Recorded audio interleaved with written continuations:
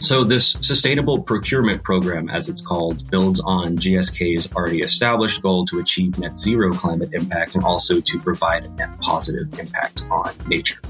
That's Fraser Kansteiner, a staff writer here at Fierce Biotech.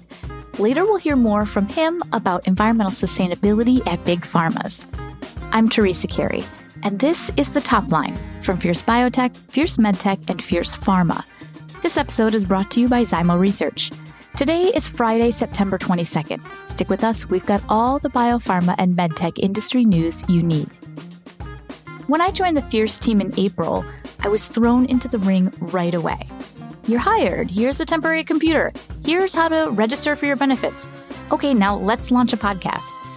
So I was really surprised when just 3 weeks into the launch of The Top Line, my manager said, "Oh, by the way, I submitted the podcast to the Folio Awards." Me and the entire team were so excited to become a finalist, and today I'm honored to say that we were also selected as the honorable mention for the best B2B podcast. It's incredible. Thank you so much to Folio's Eddie and Ozzy Awards. I gotta say, The Top Line feels like a new and evolving effort to me, but it's backed by a team of award-winning journalists who are at the top of their beat. In fact, we've had several honors at the Folio Awards. 2 honorable mentions for the best B2B analysis. They were the most anticipated drug launches of 2022 by the Fierce Pharma team, and the telehealth market shakeout by Heather Landy of Fierce Healthcare. That's the same team behind the newly launched podcast called Podnosis, out every Wednesday. Fierce Pharma was the winner in the best B2B news coverage for our Aduhelm coverage, and Fierce Biotech won the series category for Annalie Armstrong's series called Force into a Virtual World. And the Fierce Pharma website was honored in the B2B website group. So this is all incredibly exciting, and we have a lot to live up to. So let's get on with it. Coming up next, the news. But first, a word from our sponsor.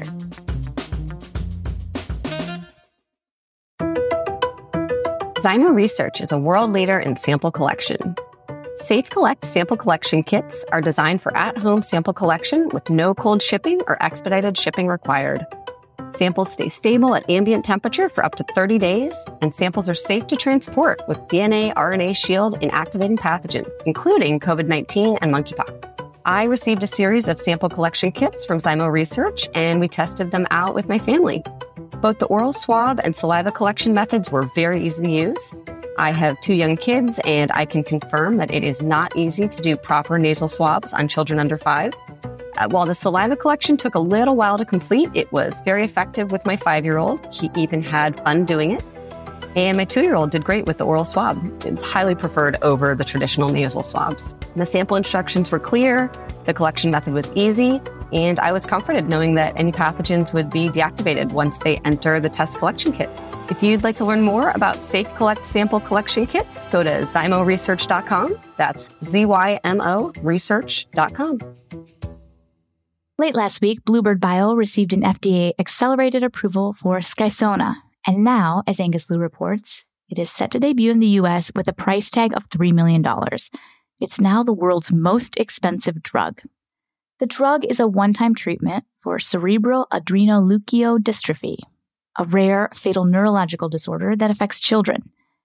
Andrew Obenshain, Bluebird's CEO, spoke to investors during a conference call on Monday. He said, Skysona's price tag reflects the benefit of the medicine, saying it provides an urgently needed treatment option to slow the progression of neurological dysfunction in children impacted by progressive, irreversible, and fatal rare disease. Skysona won its FDA approval based on data from 2 small clinical trials. The drug was found to be better than natural history data at preventing the emergence of functional disabilities or death after 2 years. Bluebird plans to make Skysona commercially available by the end of 2022 at designated treatment centers, initially only in Boston Children's Hospital and Children's Hospital of Philadelphia. Merck's HIV strategy has been on thin ice this year. As Jane Waldron reports, it all started when the FDA slapped a clinical hold on trials of its investigational drug, islatravir. The FDA made the call back in December because some patients experienced a decrease in their lymphocyte and T-cell counts. Now the FDA has decided that Merck can proceed with the trials of the drug as a treatment for HIV, as long as it sticks to low doses. It means that Merck will launch a handful of new phase 3 trials looking at islatravir in combination with Pifeltro, another HIV drug from Merck that is already FDA approved. However, it's not all good news for Merck. The company had hopes of getting islatravir approved as an oral drug that could be taken once a month to prevent people from contracting HIV. But Merck released an announcement that said after careful evaluation and analysis, it has now scrapped those plans completely. The COVID pandemic made pulse oximeters more crucial than ever before, but that widespread use also spotlighted problems with the technology. As Andrea Park reports, several studies published since 2020 show that the devices aren't always accurate, specifically for people with darker skin tones.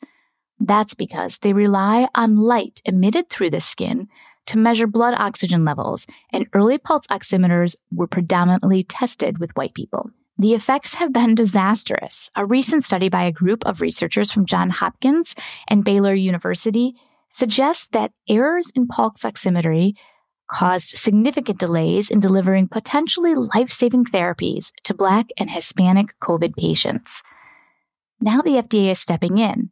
The agency has scheduled an advisory committee meeting for November 1st. During the meeting, a panel of medical device experts will discuss the racial biases of pulse oximeters and will come up with a set of recommendations for future use and development. Speaking of blood oxygen reading technology, a new AI algorithm could potentially turn a smartphone into a pulse oximeter. Users simply place their fingers over the camera and flash of their phone. The resulting video is analyzed by an algorithm which can determine blood oxygen level by looking at how the light from the flash is absorbed by the blood. When compared to standard pulse oximeter readings, the AI was able to detect cases of low blood oxygen with about 80% sensitivity and specificity. The researchers behind the tech said that proves the technology could one day be used as a low-cost, easily accessible alternative to current pulse oximetry devices.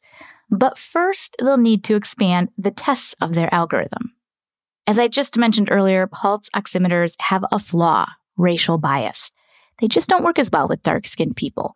And the initial study of this smartphone alternative included just 6 people, and 5 of them identified as white. The study's co-lead author, Jason Hoffman of the University of Washington, said in a press release that the team will be sure to recruit a more diverse study pool moving forward. Big Pharma has been embracing the use of artificial intelligence and machine learning to accelerate new drug development. But Novo Nordisk is going a step further. As James Waldron reports, they are setting aside $200 million to create the first quantum computer for use in life sciences. If that sounds like something from science fiction, then that's because it almost is.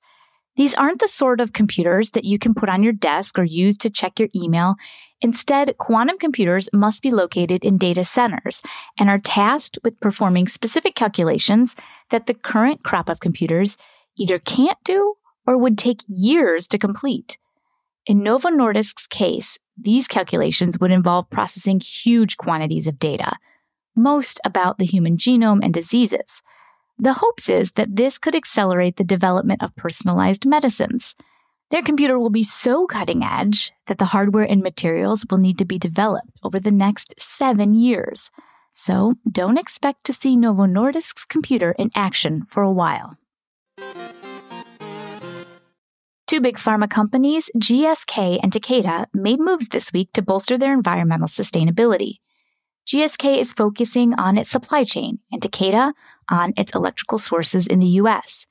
In GSK's case, the development is part of a larger trend of companies focusing on emissions from outside their direct operations.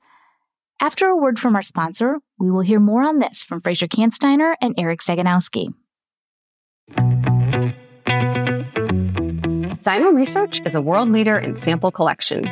Safe Collect sample collection kits are designed for at-home sample collection with no cold shipping or expedited shipping required. Samples stay stable at ambient temperature for up to 30 days, and samples are safe to transport with DNA, RNA shield inactivating pathogens, including COVID-19 and monkeypox. Safe Collect sample kits can be used to detect a number of pathogens, including but not limited to SARS-CoV-2, dengue virus, Ebola virus, influenza A, rhinovirus, MERS coronavirus, West Nile virus, as well as a number of bacteria and yeast and eukaryotes. From NASA to Nobel Prize winners, those who rely on safe, simple, reliable sample collection use Zymo Research products. To learn more about Safe Collect sample collection kits, go to zymoresearch.com. That's ZYMO research.com. Hey, Fraser. So these types of sustainability stories come across our desks every so often, but I thought these two from two separate big pharma companies were particularly interesting. You covered the GSK news earlier this week. Can you tell us what happened? Yeah. So essentially, GSK has rolled out one of the next stages in its environmental sustainability program. And this time it's focusing not on its direct operations, but on its suppliers. So it's going to require its suppliers, and it's also going to help them make sustainability commitments and also chart improvements on things like emissions, waste, and a whole lot more. So this sustainable procurement program, as it's called, builds on GSK's already established goal to achieve net zero climate impact and also to provide a net positive impact on nature.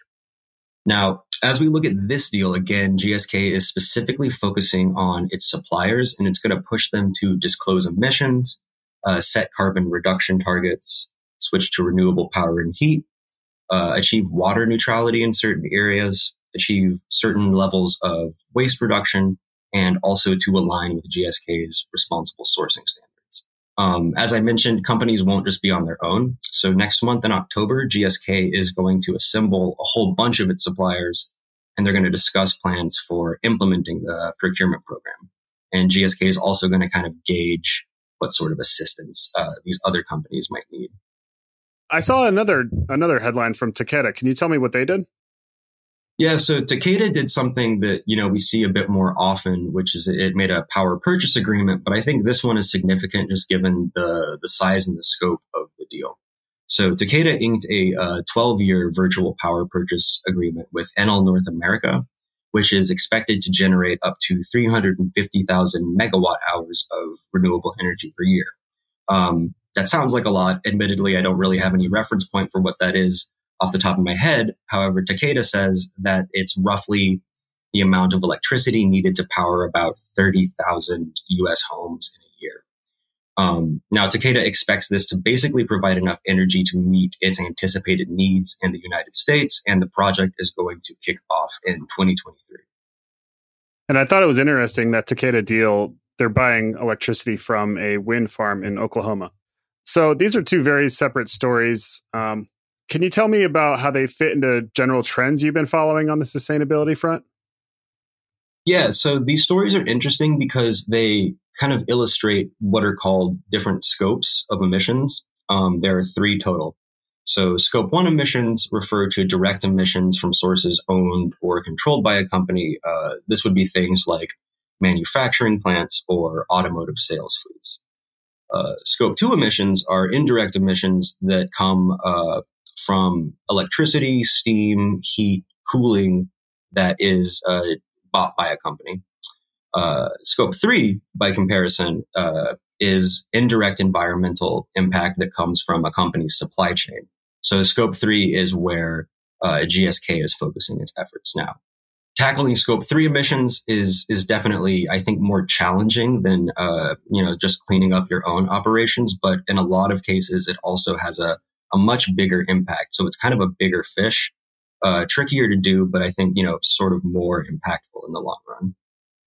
That's interesting. It makes me wonder if GSK is going to be the first of many pharmaceutical companies to start focusing more on their suppliers and supply chain rather than just their own plants. Yeah, it's actually not alone in doing this. I should mention that Takeda actually has given thought to its suppliers as well. So both GSK and Takeda, along with a couple other large pharmaceutical companies, are part of this program called Energize. It's a collaboration with Schneider Electric and Carnstone. And essentially, the idea behind this program is to increase access to renewable energy for these pharmaceutical company suppliers. And beyond that program as well, it makes sense for companies to kind of start with a focus on their own operations, but they do need to eventually account for indirect emissions if they really want to sort of have a big impact in terms of their environmental footprint. This was essentially the position that was taken by a number of sustainability-focused executives at several different large pharmaceutical companies who were on a Fierce Biotech panel earlier this year. So just one example from that, Jim Widener, who's executive director of Engineering Technical Authority and Sustainability at Amgen, said that for the majority of companies, around 80% of their carbon footprint is Scope 3 or from their suppliers. And so he really stressed that that was an area we needed to focus on. Well, that's really interesting. I'm excited to hopefully read more about these developments. Yeah, thank you. That's it for The Top Line. I'm senior producer Teresa Carey. Our sound engineer is Caleb Hodgson. You can find out more about these topics in our show notes at fiercepharma.com. Look for podcasts. Don't forget to follow The Top Line on Apple Podcasts, Spotify, Google Podcasts, and anywhere you listen. And that's the bottom line from The Top Line.